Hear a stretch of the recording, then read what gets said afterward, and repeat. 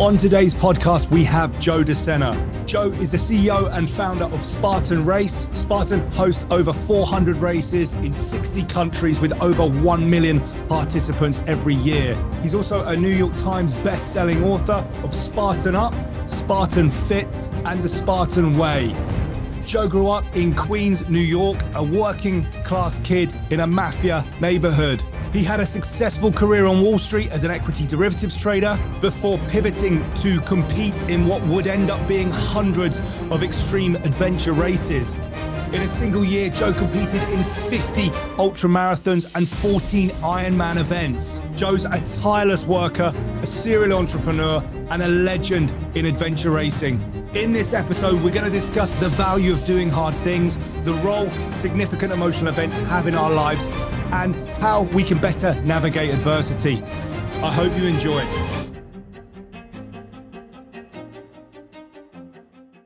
Joe Sena, welcome to the podcast. I'm really looking forward to this one. We've got a lot of shared values. I wanted to start with you taking us back to where it all began for you, if that's okay.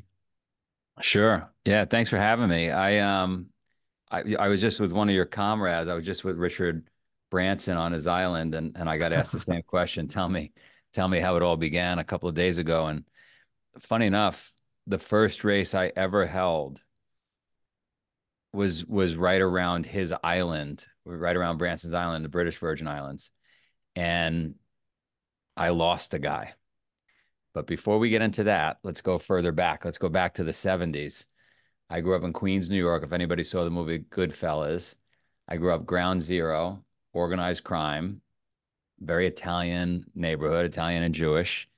And if you were a young kid there, that's what you aspired to be, because those folks had the nice cars, the rolls of $100 bills in their pockets. They had respect. So that's what you wanted to be. If all those guys were marathon runners and they had nice cars because they were winning marathons, that's what we would have wanted to be. If they were in the military, that's what we would have wanted to be. So we were chasing that. We were eating unhealthy, as you can imagine, terrible lifestyle for most people in this neighborhood. My mom's mom, my grandmother, gets sick. She has cancer. It's the early 70s. My mother, in an act of desperation to attempt to save her mom, goes into a health food store, probably the only health food store in all of, the East Coast at that time. There were no Whole Foods, no Lululemon. Anyway, she walks in. We had close proximity to John F. Kennedy Airport, so a lot of international flights coming in. And there was a yogi. There was an 80-plus-year-old yogi in the health food store when my mother walked in. And that yogi started to talk to my mother and convinced my mother on the spot that eating a vegan diet, doing yoga, meditating was the way to go. If you want to save your mother, you've got to change your lifestyle. And my mom leaves this meeting and completely transforms her own life, her family's life, gets in a fight with us because, my grandfather and I walking into the house at that moment with sausage and peppers and looking to make a nice Italian sandwich. And none of us want any part of what she's preaching. Like, that is so wacky and so crunchy and so not interesting that my parents ended up getting divorced.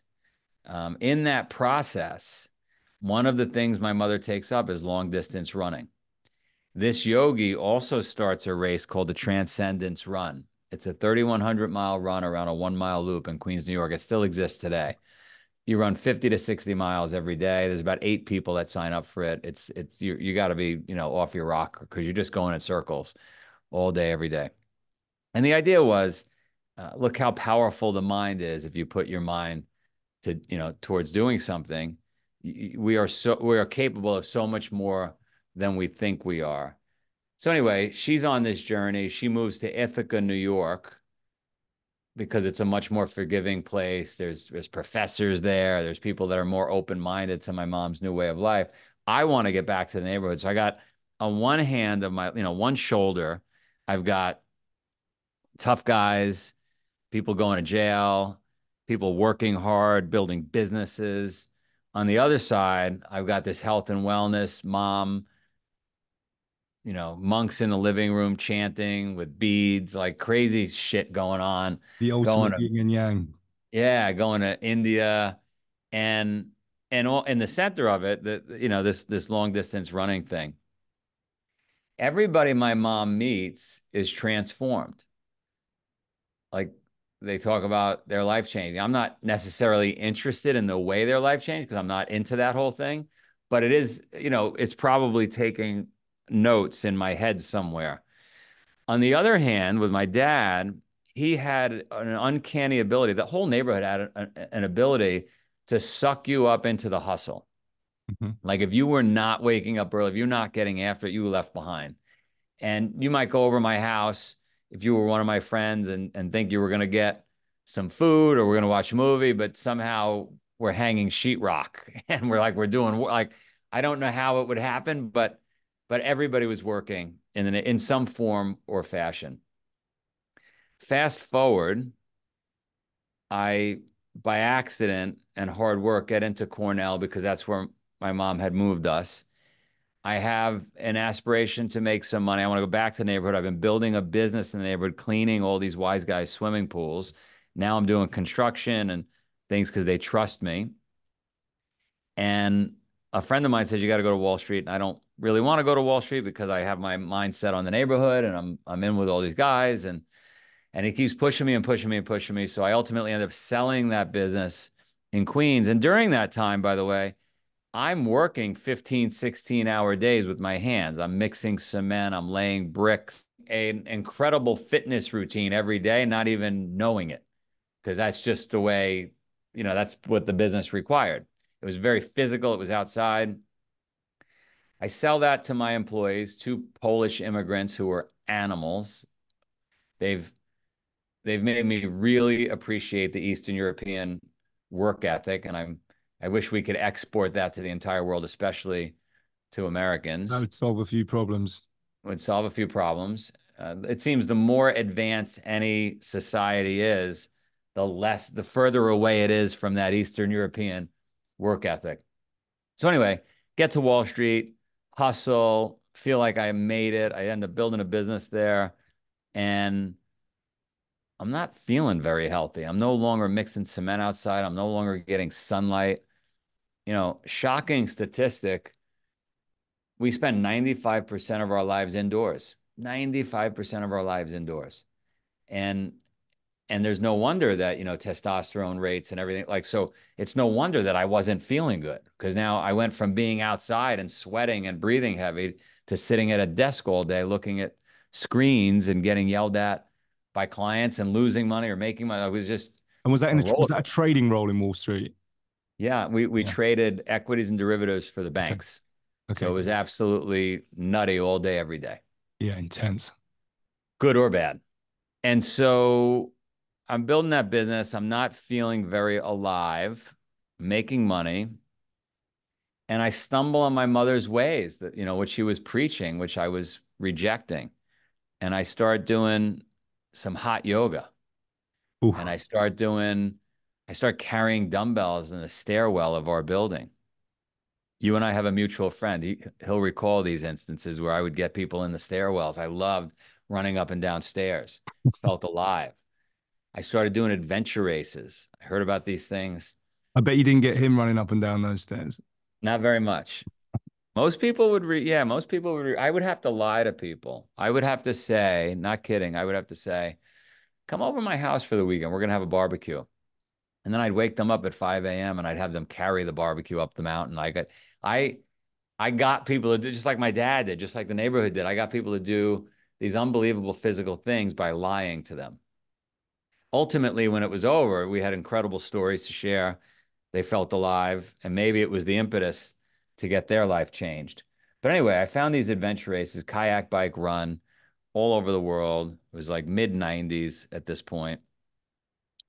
I'm competing in them. I can't even describe to you how alive I felt because, again, I was not on the trading desk. I was outside. I was breathing Mhm. heavy. I was sweating. I wanted water, food, and shelter. And when you want just water, food, and shelter, you feel alive. You're not worried about the silly, superficial garbage that we get sucked up into. And I found myself thinking about, could I turn this into a business?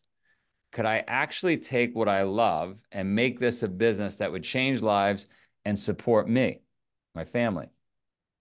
And so in 2001, I started this idea as a side project while I was trading. And I thought maybe there were 50,000 people around the world that would actually do this stuff, maybe. But those 50,000 people might inspire millions. Right? The guy that climbs Mount Everest, the girl that rows a boat across the Atlantic, you name, right? Absolutely. Yeah, yeah. They would inspire potentially millions. So I attempted to run it as a business. The first race we're going to put on is the British Virgin Islands, the one I started the story with. It's down around Brance's Island, Tortola, Necker, Jost Van Beautiful. Yeah. Dyke. I'm going to hit all these islands. We're gonna kayak, we're gonna swim, we're gonna sail, we're gonna run, we're gonna coastalier, we're gonna climb ropes out of the rocks in the ocean, 350 miles long. And early in the setup of the race, one of our guys that was setting the ropes fell on the coral, cut his leg. So our team told him to go over to Tortola and get some stitches. In the process of getting in the dinghy and starting the engine, a storm rolled in. The engine didn't start, and he vanished, and no one noticed. Fast forward 8 days, the race was over. People are popping champagne. Somebody whispers to me, "We haven't seen so and so in 8 days." I said, "What the fuck are you talking about?" That we haven't seen him. And they described the story. I call Branson. We get his helicopter. My father-in-law is a Navy pilot, helicopter pilot. Him, Branson's pilot, the Coast Guard, lay out their maps, terrible storms, no chance this guy's alive. They find him 150 miles away on Little Tobago. He had drifted to a deserted island. He's eating crabs and drinking water. Unbelievable, unbelievable story. That's So incredible. Yeah. what's really interesting about it when reflecting on it, and again, I was just with Branson a few days ago, so it's fresh in my mind, is an incident like that would take an entrepreneur or would-be entrepreneur like me and probably stop you in your tracks and say, okay, it's probably not a business we want to do. But I was so passionate about changing lives that I stayed on course. And here we are. That's incredible. It sounds like from Goodfellas to Wolf of Wall Street to a bit of Castaway. Eh, what a dent. So at that point in time, you take on this challenge because no one was doing anything like that at the time. You had this idea, it resonated with you, but as we touched on, you, it's not the average mentality in terms of people that want to just jump up and start attacking challenges like that. What what was it that gave you that belief and conviction that you could really make that work and turn it into what you ultimately have? Well, I guess I enjoyed it so much. When an entrepreneur has an idea, or somebody that wants to change the world has an idea, it usually is something that's solving a problem for themselves. So it was certainly solving my Absolutely. own problem and Okay. making me feel good. Everybody around me that I roped into these races, including that race in the BVI, I had many people that had no business being out there, but it was very normal for me to just throw somebody in a boat and just say, now anybody listening to this is going to say, "Oh my God, Joe is so irresponsible." But how else would they ever get that experience of rowing a rowboat, you know, Yeah. 15 miles to another island? Yeah. And they would never get that. They might watch a movie about adventure, they might read a book about it, but they would never live it themselves. And so I loved that idea of giving people this infection that I caught, which was this adventurous like thing. Now again, in the 70s, had everybody in that neighborhood been in the military, that's where I would have got my adventure. Okay. Right. My dream, I was talking about at 5 a.m. this morning with a bunch of US military. There's a big problem in the US right now. I'm sure there's a problem in all developing countries, but there's a major shortfall in recruitment. When they look at 17 to 24-year-olds, only best case 20% of those kids would even qualify because the other 80% are either fat, sick, drugged up, drinking, have legal issues. Like they don't even qualify Yeah, 80% of those medically, kids. some Yeah. medical issue. Yeah. Yeah, they've got some issues. So you're dealing with a small population, and how would we energize them? How would we even get the 20% that would qualify into not just shape for the military, but like shape to live a prosperous life, a healthy Mhm. life? How would we do it? I look at my own household. Sorry, I'm going down a rabbit hole. I'm really passionate about No, it's this. good. It's I fine. look, I look at my own household, and I run with my wife a crazy household where I'm asking of our kids to do ridiculous things. The girls were up this morning at 5:50. They were training in the garage. The boys are wrestlers. They train 4 hours a day. We're crazy, right? They're on their vitamin regimens. They're in a cold plunge before they get going in the morning. When we were living on the farm in Vermont, they're in the river. Like even in that environment, which people listening are saying Joe's a nutcase, terrible for his kids, they're staring at their phone every other minute they have, staring at their phone. This morning, I took the phones, very common for me in the morning. Take the phones. I might as well have been taking their babies, right? Yeah. This phone is so damn addictive that the kids that aren't in my house or in some crazy parent's house or in the military don't have a fighting chance. They Yeah. don't have a fighting chance. Like the parents aren't willing to rock the boat. The parents don't want to be fighting with the kids. The kids not listening. The parents aren't eating health. Like recipe for disaster. Sorry, Yeah. I'm like No, it's brilliant. so It leads to a lack of leadership, full stop, right? Personal and, levels above that. big problem. Leadership in the house, leadership everywhere. Our business, our races we put on take care of a tiny, tiny segment of the population. You know this better than anybody. You sign up for something hard, and all of a sudden you start doing the work. But those kids are not scrolling TikTok signing up for something hard. No. They're looking for easy. Yeah. And it's handed on a plate.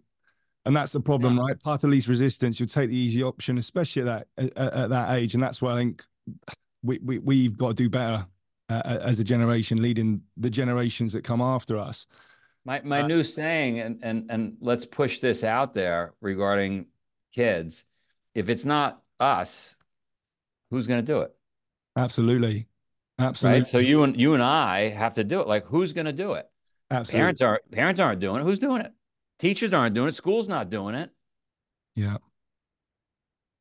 And just coming back a bit in terms of the challenge you took on, because it's quite clear that you have this inherent part of your nature. There's something entrepreneurial there, like in terms of where it all started with the pools, then into finance, Wall Street, then obviously what you've achieved with Spartan is just incredible. What were some of the strengths that you think, some of the things that maybe came naturally to you that enabled you to achieve what you did across multiple industries, but then to really send it with Spartan? Well, certainly, there's that incredible quote about persistence, right? You could be the smartest person. We see lots of people with intelligence that don't do anything. You could be the Yeah. best looking. You could have all these traits, but the one trait that gets it done is persistence. You just don't quit. Okay. And the reason, if you're listening to this, the reason persistence is such a powerful trait is because to do anything great, build a great family, build great children, build a great business, build a great career, whatever, build, a great athletic accomplishment. To do anything great, you're going to face headwinds. You're going to want to quit. Everything that can go wrong does go wrong. So, just by definition, being persistent and getting through all those obstacles and continuing to march forward in the face of naysayers and you name it, you're just one of the few that get to the finish. So, of course, you're going to be successful. Everybody else drops out. Yeah. And that, Joe, for me, is one of the things I love most about your events and those sorts of challenges, full stop, is that they're almost, it's like living a life, um, but over a weekend, say, the amount of lessons when you're pushed to your limits and you're constrained, uh, it forces you, it effectively acts as what we call in psychology like a significant emotional event. And it forces you to look at yourself, but you're also constrained to actually take action. And it baselines everything. Like you were talking about that cup of water. When you are thirsty, there is nothing better, better in the world than that cup of water or that breath of air or that 2 minute breather. Um, and it sort of baselines everything and sort of that sort of factory reset. But also, there's so many lessons you're taught in terms of having to face and confront all those things you talked about that life's going to throw at you, whether you like it or not.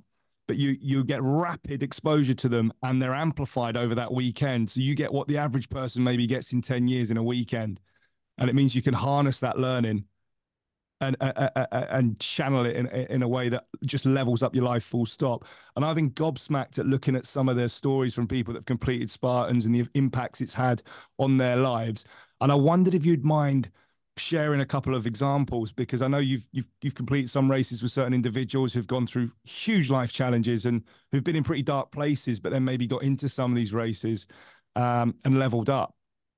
First of all, remember this moment in the podcast because you just said so well what I've been trying to say for 25 years. So I want to extract your words and put it into a LinkedIn article.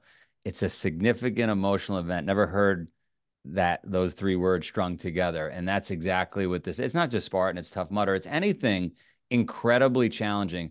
We can listen to podcasts, we can read books. I have a podcast, you have a podcast. Those are great. We'll watch movies, whatever, but they don't change you like actually getting out there in the 100%. arena changes you. So I don't know if you're, and by the way, and then I'll tell you some stories. By the way, anybody listening, anybody watching, it's on me. Like if you tell me, oh, I don't have the money, it's so expensive, Joe's just trying to sell stuff, give it to you free. It's no problem. Yeah. I just want to change lives. I get paid. This is a very hard business. I'm not selling lollipops. Yeah. I'm not selling handbags. The superficial, unhealthy things are very successful businesses because we are wired to go the easy way. Least Absolutely. common denominator. You said it earlier, right? We are not wired to sign up for something hard. Take a look at the military. There's a shortfall in recruit, and they pay you. No Surprise, one wants to surprise. sign up for hard. Yeah. You sign up for hard. You're committed. You got to be disciplined. You got to eat healthy. You got to get tested. Nobody wants that. We all want lollipops. Anyway, incredible stories. I get them all day, every day. I get, I'm back with my husband. I'm back with my wife. I had the last 6 years with my daughter or my son training and doing races together. Thank you. I gave up drugs. I had a guy, he was missing most of his teeth. He meets me randomly at one of our races in the festival area. He says, I got to talk to you. I said, what's up? He said, I heard an ad for a Spartan race. I was in my truck. I was a drug addict for over a decade. And it stopped me in my tracks. It sounded exciting. It sounded like it could fill a void. I pulled over and I went into the woods right out of my truck. I heard the ad. I went into the woods. I walked around, signed up for this race. You have completely changed my life. I'm no longer, you know, dealing with drugs. Incredible stories. You saved I didn't kill myself. I'm a veteran. I'm now in a fire department. I was in a really dark place. I had the gun out, and I remembered I had a race next weekend with friends. I said, you now have races every week, and the rest of your life, it's on us, on our watch. You're not going down. And we get it. We get Amazing. it all the time. And you know, it's going to sound self-serving coming from me because I own the business, but it's true. By the way, if you came with me, James, and we went to any race in the world, you just throw a dart at at the global at the world, and Yeah. we go do any race you want, and we take our phones and we walk the course backwards, and you just randomly go up to anybody at anybody, you get a story that blows you away, and you're like, how could this be? how could this be? It's almost like you say to yourself, do we just get all broken people, or are all people broken? Yeah, absolutely. It's the latter. And Right? that's the thing, right? Like, so for instance, I open this podcast and I'm always wanting to understand, the origin story, right? Where people have come from, things that have shaped their life and trajectory. And in effect, all they end up telling me is significant emotional events, because that is what does it. There's certain people or experiences or trauma sometimes, um, that shift your perceptions of maybe what you're capable of, or elevate the standards you're prepared to accept in your life. And that is why I love what you do so much, because it is a platform that's controllable rather than leaving it to chance. Because a lot of people stumble upon hardship through, an adversity due to, sometimes unfortunate circumstances, perhaps where they grow up, or maybe they're not as lucky as others. And in a way, you could look at that as a blessing or a curse. But what this does is it levels it, and it means that you have access. And this is why I love to do something like this once a year, because it just strips away all that shit that you acquire from our culture, in terms of the being belt fed comfort, safety, told you're amazing, told everything's going to be okay. And it just gives you that reset that's just, for me, priceless, and shifts the baseline of positive emotion for me for the next 12 months until, you 11 clock up a bit of residue again. And that's why you've got to send it again. But yeah, I can't. I think it's incredible, and those stories are just absolutely awesome. In terms of you as this performer, and I know you wear multiple hats when we talk about the word performer, but as an entrepreneur, what would you say has been a peak experience for you that you look back and be like, right, that was that moment? Maybe it could be a 30-second period, it could be a 3-month period, a year.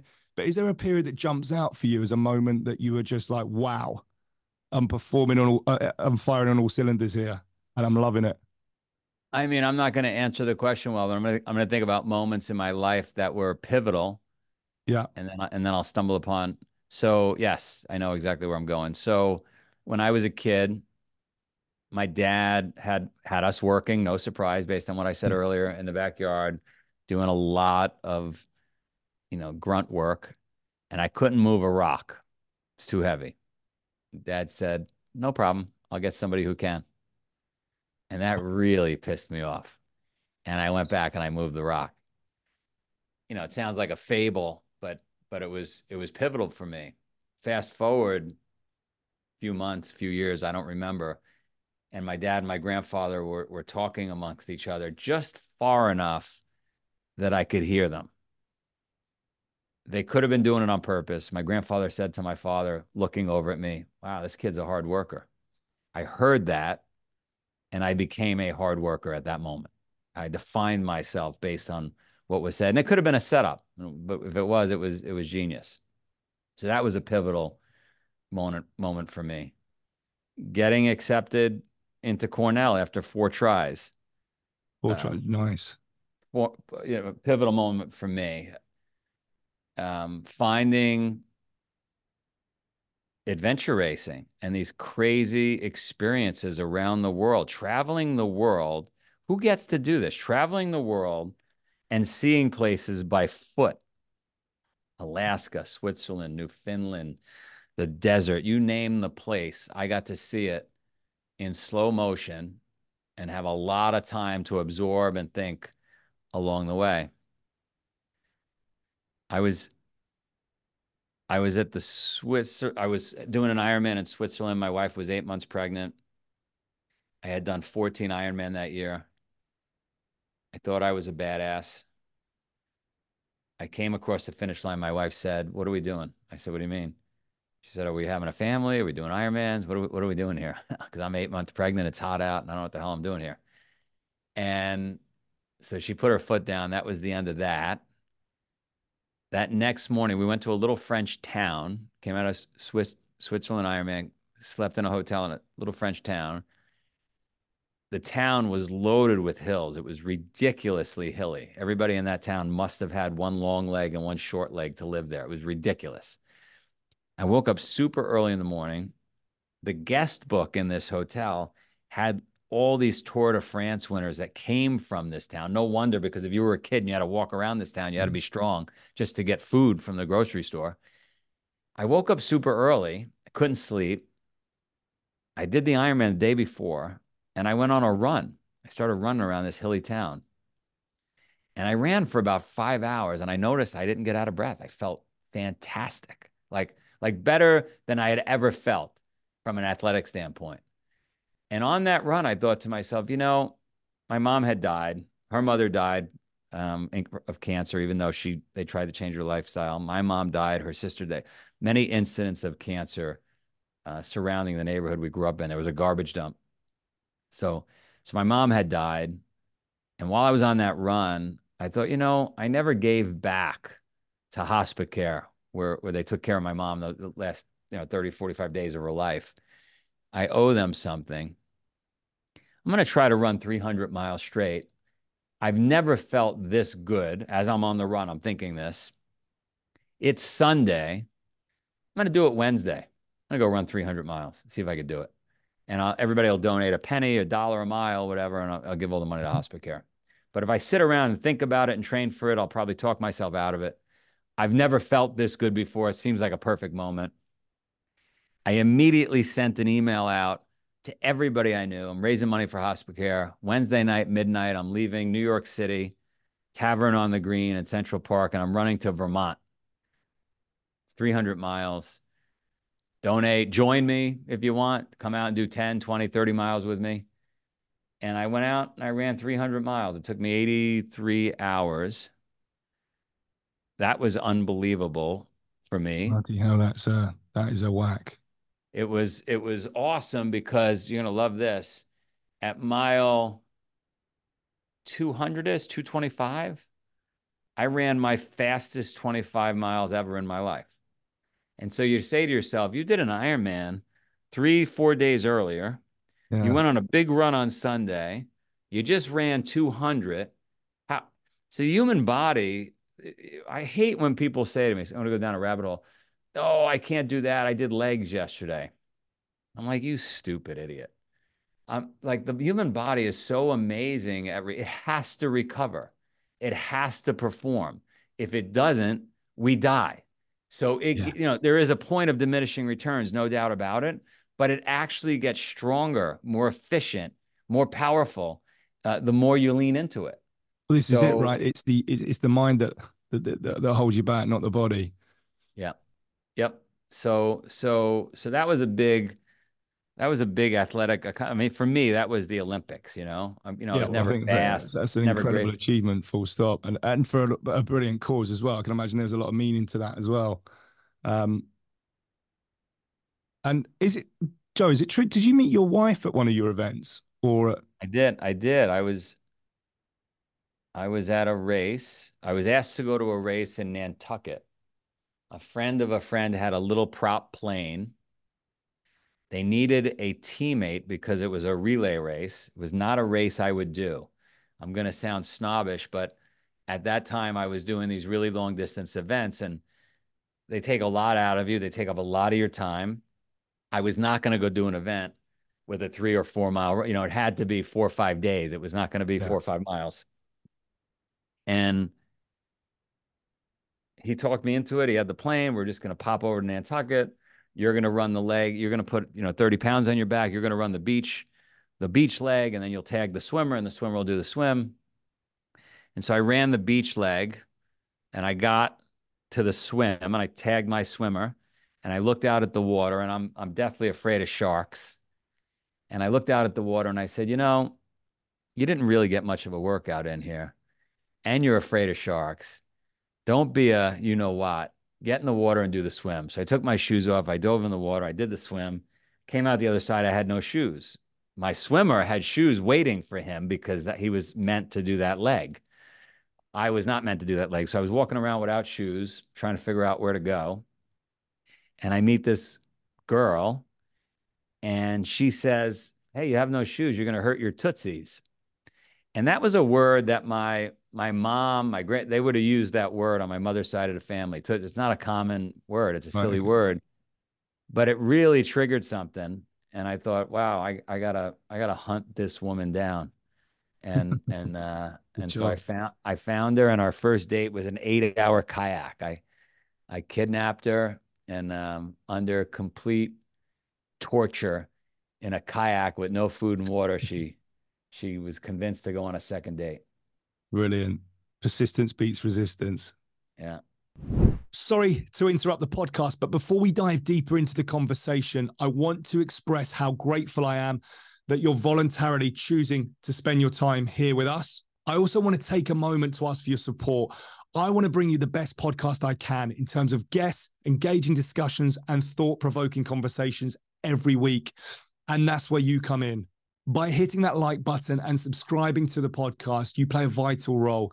Simply put, when you hit that like button or subscribe, you enable the podcast to reach a much wider audience.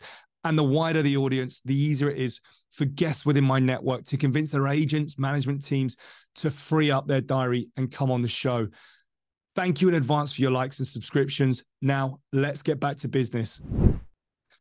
Fantastic. Well, look, on the flip side of course, a peak experience is what I would describe as like a redhead moment, that moment where everything's maybe going well, then all of a sudden, whack, something comes from nowhere. As we've talked about, life will inevitably chuck at us all. Is there a moment that stands out as a particularly challenging event? And I wondered if there is, maybe you could talk us through that and how you went about dealing with it. Well, the worst moment, I mean, outside of losing, your mom or your dad or somebody you care about, the worst moment for me has been the last 3 years. It's been an absolute disaster. We were on top of the world. We were competing very well against Tough Mudder. We were beating them. Mhm. We acquired them right before the pandemic. We bought out our investors. We were on top of the world. We had finally made it 20 years into whatever it was. And then the pandemic hit and it shut us down. And we had already sold $45 million worth of tickets to 450,000 participants. And so I had to tell 450,000 people, sorry, I can't put on a race. The world is shut down, but it'll only be 2 weeks. I'll give you 2 tickets for every ticket that you didn't get to utilize. I can't give you your money back because I've already spent it, because that's the way this business works. You spend that money in advance of events. You don't spend it on the day of the event. You got to rent the venue, and you got to hire the the ambulances and pay the insurance. And so I gave everybody 2 tickets. Obviously, it didn't last 2 weeks. It lasted 2 years. When the world opened back up, I had to launch over 200 events at once. Never did that before. When you think back to our inception, we launched one event, and then we launched 2 events, and then we launched 3 events. Now I had to launch over 200 at once. So I got to rent 200 venues at once, hire 500 people, get all the trucks started, like massive, massive amount of energy and dollars required. And then I failed to realize that the first 90, $100 million of ticket sales, I don't get, because I gave those away to the people 2 years earlier, Yeah. the customers. So to say it's been a shit show would be an understatement. But persistence is the key to success. And most of our competitors quit, gave up, threw in the white towel. We could have easily gone bankrupt. Everybody would have understood it. Joe would have been able to maintain a reputation, but we haven't. We've hung in there. We've fought by tooth and nail. I don't know how the hell we did it, and here we are. That's incredible. And there's a lot of exciting stuff on the horizon as well. Like, one of the things I wanted to ask you about was DECA. I really enjoy competing in fitness racing. I know in the UK, it's really, people are talking about it left, right, and centre. Um, what are some of the things you're excited about coming into the next sort of year or so? Well, just getting back fully on our feet is super exciting. We've got a bunch of brands, as you pointed out. We want to be the Louis Vuitton of hard shit. So, so you think about, we've got obstacle racing, Spartan and Tough Mudder. We've got trail running, Spartan Trail. We've got functional fitness. We've got DECA. We've got hiking challenges called Highlander Adventure, which is amazing. And then we've got all our crazy, crazy, crazy events, all under extreme endurance. So whether it's a paddleboard race in Hawaii or the original mountain bike race in Costa Rica, we put on these crazy, crazy series of events. You can check them out at Project 7 at Spartan. Yeah, well, I But was going to ask you actually, because I know people listening here, we've got sort of the extremes from probably both end. We've got some people that maybe aren't hugely physically active, but certainly have ambitions to engage. And where would you say is the a nice place to start for them in terms of a specific event? Is there something that jumps out? I think anybody listening could do anything we offer. Okay. I think you'll be scared. I think I probably scared you a little bit at the interview, but you can offer all the people listening an event on us. They want to bring 100 friends that have never, it's on us. In other words, I'm trying to eliminate the excuses. Your brain, if you're listening, is already saying, "Oh, I can't do it. I got to get in shape. I got to eat healthy. I'm not ready. I don't have time." It's all nonsense. That's just your brain trying to protect itself. Yeah. You wake up in the morning with the greatest intention to work out. You find yourself scrolling on your phone, making coffee. You're only doing that because subconsciously the brain is like, you don't want to work out. That's going to expend too much energy.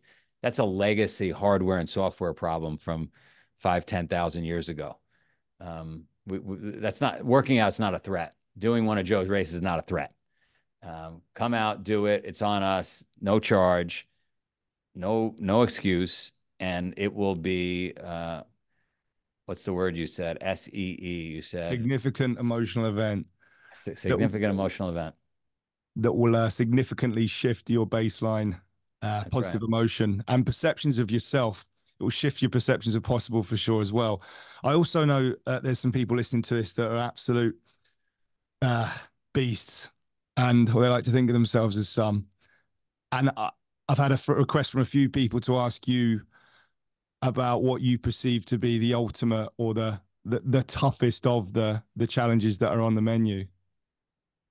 Yeah, I would say for me, and I've done some crazy events. For me, the death race is really hard, not just because we own it, not just because I'm passionate about that particular event, but when you are point to point in an event, when you know it's 100 miles, 200 miles, rowing across the Atlantic, whatever it may be, yes, it's going to be hard. Yes, it's challenging. Yes, you have to train for it, but you know where you're going. You know where you started. You know where you're going. You might get blown off course. With the death race, you don't know. You Mhm. don't know what's next. So We talk us get to through a bit in a bit more depth in terms of the death race. That Yeah, so seems the death race was came out of me being upset with an Ironman. I noticed in Lake Placid Ironman it was raining and a bunch of people quit. And I thought to myself, it says Ironman. It doesn't say Ironman unless it's raining. I don't understand. And what was happening was people train, they become really proficient in any sport in that particular discipline. They know that they get their water breaks. They know like it's yeah, all organized and that's a catered training day. And I thought I want to create an event that emulates life, where everything that can go wrong does go wrong, where you might not have water, you might not have food, you're probably going to get lied to, where the organizer is trying to get you to quit, very much like a military selection process. yeah, And so now I would say it's even crazier than military selection process because I don't have to deal with the rules and regulations of the military. We just get to do what we want. I might put you in the middle of a bullfighting ring with a live bull. Done it. So so anyway, it's a crazy, crazy event, and it gets you to really look in the mirror, search deep down inside, and find out what you're made of. Surprisingly, the people that finish that thing are not what you would suspect. It could be a mom. It could, she's fighting. She went through an issue, God forbid, with her family, whatever it may, it yeah, could be an yeah, entrepreneur, skinny entrepreneur.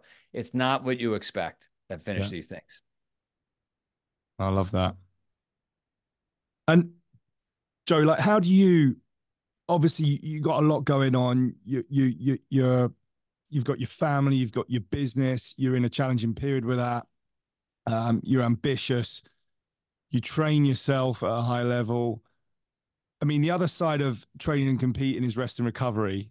How do you sort of flick the switch and detach, relax? What is sharpening the axe for you? How do you spend your time in that regard? First of all, there's nothing I love more than chopping wood. Right. So, Okay. so Literally chopping wood. Brilliant. literally chopping wood. I go to bed early. I don't drink. Okay. I last night, maybe 9 p.m., rolled into bed. The lights are still on. My wife's cleaning the kitchen. The kids are still making a ton of noise. I'm not dealing with it. I'm sorry, guys. I go to bed. Like I set my alarm clock at night, not in the morning. And so I get up, everybody's still sleeping. It's 4:45 this morning. I'm in the cold water. I'm on the fan bike. That's my meditation. That's my happy place. I go for my run. I knock out my push-ups and pull-ups. So in the dark, when everybody's sleeping, on either end, night or morning, is Yeah. it's, you know, yeah. Fantastic. Could you talk us through the programs you have for kids? Because I I've got a heard some great, incredible yeah. things about those as well. And I know it links to what we were talking about earlier, but I think people will be really interested to hear about what's going on there and some of the results you've had with that. I know Yeah, that was a so meaningful one for you as well. we've got 150,000 kids a year that come out and do our events, but those are the, 2 mile events at a Spartan race somewhere in the world. For my own kids, from our kids, I started putting them through some really hard things at, 6 years old, 7 years old, 8 years old. And what I found was I'd be more successful. We'd be more successful if I had other kids with them. Hard to just torture your own kids. So we started what we call I call a death camp on our farm in Vermont. It starts the week before death race, and it's everything you would imagine in the military. It's waking up, it's carrying rocks up and down the mountain. Some things just have no purpose at all, but you're asked to do them. It's, limited rations. It's getting to bed early. It's no phones. It's no junk food. And surprisingly, the kids want to come back.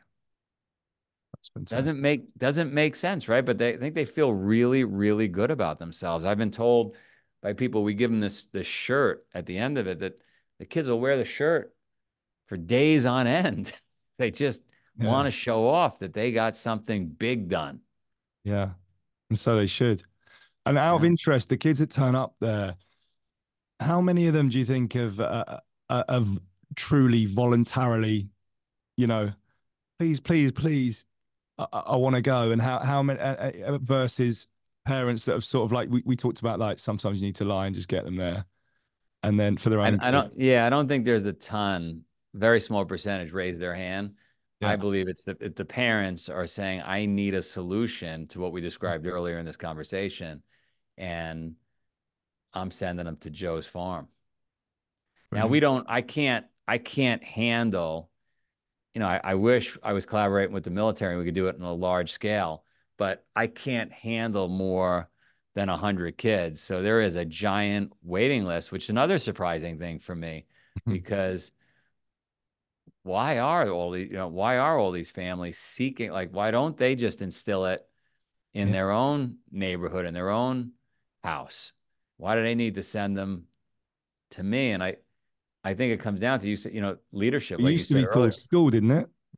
It used to be called school. Yeah. You used to have Yeah. discipline, physical education, and you know, That's yeah, right. interesting. One of the things I wanted to ask you, Joe, is because one of the things I find particularly interesting about your background is, you're not just you're not like a mob guy, you're not a finance guy, you're not just you've got all these different strings to your bow.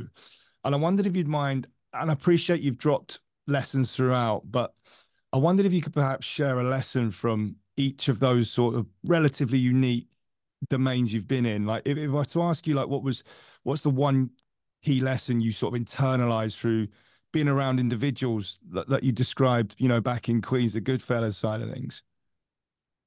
Yeah, one that I've talked about in the past was, I learned from the boss of the Banana Crime family was, on time is late. He started me in my business, so he gave me 3 lessons. He said, on time is late. He said, two, I'm paying you to clean the swimming pool, but you really need to go above and beyond. You got to clean the shed, straighten out the lawn furniture, clean the windows, even though you're not getting paid for that. And then number three, which is going to be very controversial, I see all kinds of comments on this one. never ask for money. And doesn't make sense. You want to be an entrepreneur, you want to be in business. How could it be? Why would you not ask for money? And really is the point there is if you have your hand out and you're always looking for what's in it for you when you meet somebody, a client or a prospective client or whatever, uh, people are going to feel that, and you're going to get less business than you otherwise would have. Instead, well, you heard me say it throughout this podcast, race on me. Mhm. Race on me. And it's not that I'm Mother Teresa. Number one, I'm doing a good thing. It makes me feel good. Number two, you're probably going to buy a hat and a t-shirt when you're there anyway. And number three, there's a good chance you become addicted. By the way, I might even change a life. So what? It cost me, I gave up $100, but I changed a person's life. They didn't kill it, whatever. Yeah. Who's better than me? Fantastic. Oh, I- one yeah. last thing. That customer, whether it's in the pool business or restaurant, where that customer is going to tell 10 people about how awesome you are. The one Mhm. that doesn't like you, the one that doesn't like the service you provide is going to tell, you know, a lot of people, a lot more than the one that likes you. So you need to go above and beyond to get the good word out because the bad word moves a lot faster. Yeah. True that. And is it fair to say that as well? Just to orientate the audience again, you weren't just like a kid cleaning a couple of pools. You had a serious business going, right? Yeah, we had 700 customers and it became a sizable business by the time I graduated college. It was tough for me to make that decision to go to Wall Street because I had such a significant business. I can imagine. And and then moving on to that as a nice segue, Wall Street. I mean, it's iconic. It's again another domain movies are made of. Documenting the that lifestyle. Were there any lessons there you think were particularly valuable? Well, there was a few things. I'm a capitalist for sure. And what I got to see on Wall Street was that the quarterly requirements for companies, the companies that feed us, the companies that sell us the stuff we buy, they've got quarterly requirements. They've got to make their numbers. The CEO is not going to make any money. Management team is not going to make any money. They're going to get fired if they don't deliver every single quarter, every 3 months.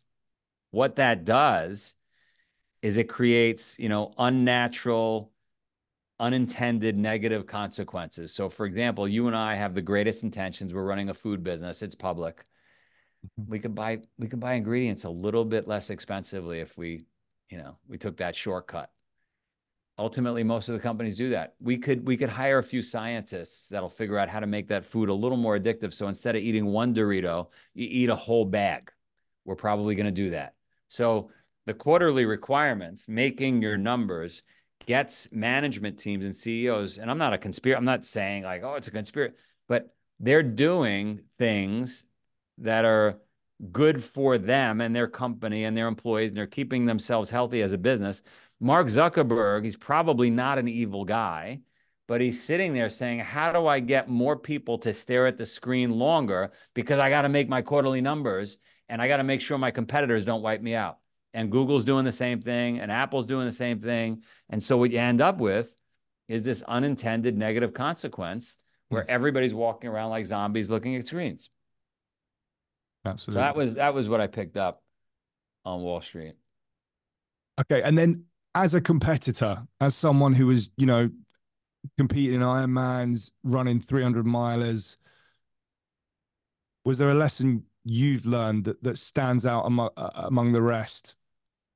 Yeah, the biggest lesson, and this applies to everybody listening, is you're not going to do the work. None of us are going to do even the most highly motivated, most disciplined person is not going to do the work unless you have a date on the calendar. That Olympian knows they have the Olympics coming up, the Olympic trials, whatever it may be. That boxer knows they have a fight coming up. If you don't have that test coming, you're not going to do the work. So you need to always have something hard on your calendar. You need to scream from the rooftops and tell everybody that you're competing in the Olympics. You got that boxing match coming. You have to tell everybody because you have to be so embarrassed at your performance that it's going to force you to live the healthy lifestyle that you want to live. Absolutely. I think that's absolutely critical. And I would implore anyone listening to really internalize that and action it as soon as possible in respect to whatever goals you're getting after in the next 6 months or so.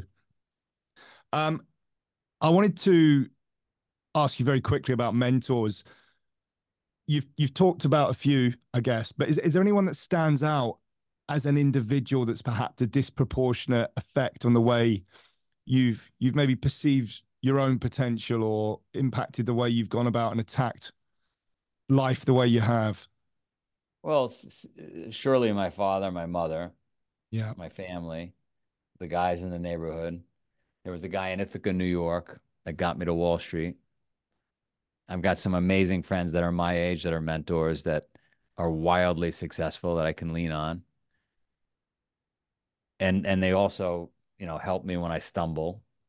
mhm. It's nice having very wealthy friends that are wildly successful because That's handy. it Yeah, does it you just need to know you have a safety net so you can stick your neck out and do these crazy things. So yeah, a bunch of them. and if you've dropped so much advice, but if there was one message you could cement into people listening to this now, what would that message be? Well, it's longer than a word or two. I would say go to bed early. There's nothing that good that happens after 11 p.m. I don't know what people are doing. You're not a vampire. Go to bed early. Give up the drinking. Nothing good comes from the alcohol. I don't understand. I was giving a speech the other day on Necker Island, Branson's place, and there were a bunch of people in the audience. And afterwards, a woman, oh my God, I love it. I'm going to do a race. I'm going to get in shape. And as the waiter was pouring a big glass of wine, I said, "Why? You don't need the wine. You're telling me whatever I just mentioned up here in the speech resonated with you. Like, why are you drinking? So get rid of the alcohol, get to bed, wake up early. Definitely do the cold. You've got to do the cold. All the science now says cold before working out, not Yeah, after. So yeah, whether it's a cold shower, a cold plunge, jump in the river, go in the ocean if you're lucky enough to live near an ocean, sweat, breathe heavy. They tend to run in tandem. So anybody that's telling you about breath work or this nonsense or that nonsense, just get the fuck outside and go run. It's going to force you to breathe out, breathe. It's going to force you to get earthing. Like you're going to get earthing. All these things you're going to get done if you just go outside and work your butt off and eat more salad. brilliant. Fantastic advice, Joe. Next, look, we're getting towards the end now. Another question I just wanted to finish up with was in the context of your career now, what is most important to you moving forward? I just want to change more lives. We put a big audacious goal out there, change 100 million lives. We've had 10 million people do a race from somewhere in the world. How do I get another 90 million? If if I didn't have to pay the bills and cover payroll and do all these things, I would just work with kids. We have a huge problem globally in all developed nations, and I just want to help kids. Fantastic. I just want to finish off with a few quick fire questions. Favorite movie? Favorite movie is probably Batman Begins. Brilliant choice. Favorite series? Peaky Blinders. Nice. Book? The Endurance, a story about Shackleton. Okay. Is there a favorite quote you've got? Nobody cares, work harder. Nice. Greatest athlete of all time? Hmm. There was an Italian, I don't know his name, when I did the Iditarod in Alaska. He beat us by a day and a half. He walked it. He only had one eye. Walked it in boots, got to the finish line, took his boots off, poured a bunch of blood out, got on a flight and went back to Italy. That guy is the greatest athlete Like of all time. drop. Fantastic. Greatest team of all time? The All Blacks. And if you could have a coffee or a green tea with any historical figure, who would that be? Gotta be, it's gotta be Shackleton. Okay. Joe, I want to say thank you so much for taking the time to speak with us today. There's so much value in that, and I've got no doubt that conversation is going to impact a lot of people in a lot of positive ways. And we're going to smash up a load of links in terms of the events. I'm actually, ironically, meeting my training partner later tonight to book one. So yeah, I can't wait to tear into it. Get a whole like spreadsheet together, all the people in your ecosystem that want to do an event anywhere in the world, and we'll just hook them up. That's awesome, Joe. So anyone listening, if you want to jump on a Spartan race, make sure you get in touch and we'll get that sorted. We can have a podcast team even. There you go. Brilliant. Joe, thanks so much, mate. Thank you. You're awesome. Thank you for choosing to spend your time with us today. I love this topic of human performance and excellence, and I've been engaged in it neurotically for the last 20 years. It's a sincere privilege to have the opportunity to share my knowledge, network, and learnings with you. Now, go and put the principles to work. Make sure you let us know what resonates. Reach out with questions, blind spots. We've got you covered. Remember, excellence is just a series of days repeated over and over again. Now go and win your day. In 2021, I published my first book, Accelerating Excellence. If you're finding the conversations and information on this podcast useful, you might want a physical reference point and to gain even deeper awareness of the concepts discussed.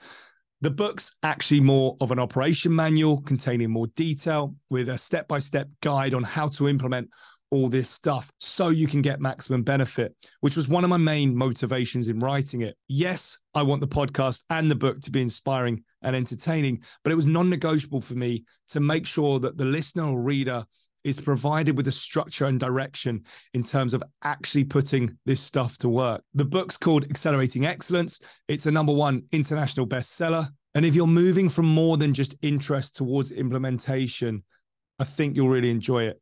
Like everything I do, the book is evidence-based, but practice-led, drawing on my experience working with some of the world's most elite, exclusive, high-performing teams and individuals. It's filled with highly actionable strategies you can apply today to become better tomorrow.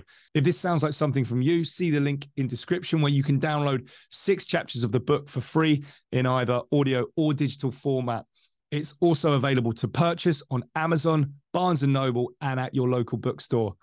I hope you enjoy. By now, we all know the importance of a winning mindset. We're bombarded with elite performers telling us that mindset's what separates the best from the rest. That if we want to be successful, we need to be more confident, resilient, and motivated. And of course, when panic strikes, we need to calm down, relax, or chill out. Great, we get it. But the question is how? We're given this guidance with almost zero practical advice in terms of how to achieve it. Where can we actually go to develop that world-class mindset? What's the back squat for resilience, the bench press for confidence, and the bicep curl for positive thinking? Well, that's why I created the Mindset app. Through the app, you'll gain access to the psychological skills training used by world champion athletes, special forces operators, and some of the world's most successful traders and investors. The reality is these guys pay me a fortune to help them get this right. But the thing is, these skills are equally, if not more important for the aspiring athlete, executive, or operator. And that's exactly why I created this app. I want these tools and training available to anyone, anywhere, anytime. Mindset is a skill, and like any skill, it can be developed with the right strategy and effort. The tools and techniques are designed in a way that will literally rewire your brain. Like learning to ride a bike or drive a car, all the techniques are designed with creating a high-performing, self-regulating you 2.0. Every strategy in the Mindset app is backed by empirical research. There's 10-minute emotional control training exercises that have been shown to increase your ability to overcome detrimental decision-making biases by up to 80%. In another study, just 3 weeks of executing visualization training led to 34% improvements in performance. Another research group found 50% greater improvements in the rate of learning. And just a few weeks of performing visualization led to 22% reductions in anxiety and 21% increases in confidence. These numbers are phenomenal, and I've never met an elite performer in any domain that can afford to be missing out on this type of edge. What I love most is that we've structured everything so that you don't need to carve out an extra hour in your day to get this done. Small bite-sized chunks of 5 to 10 minutes are all it takes. In fact, I'd only encourage you to use the tool on your commute, in the sauna, at the end of your working day, or bolt it onto the end of your gym session. Any dead time you have can now immediately be transformed to deliver you extreme performance gains. My goal is to remove every possible obstacle to your development. And with that in mind, the basic package is completely free. Visit the link in description and sign up for our pre-launch free emotional control, visualization, and performance routine programs. I really hope you enjoy.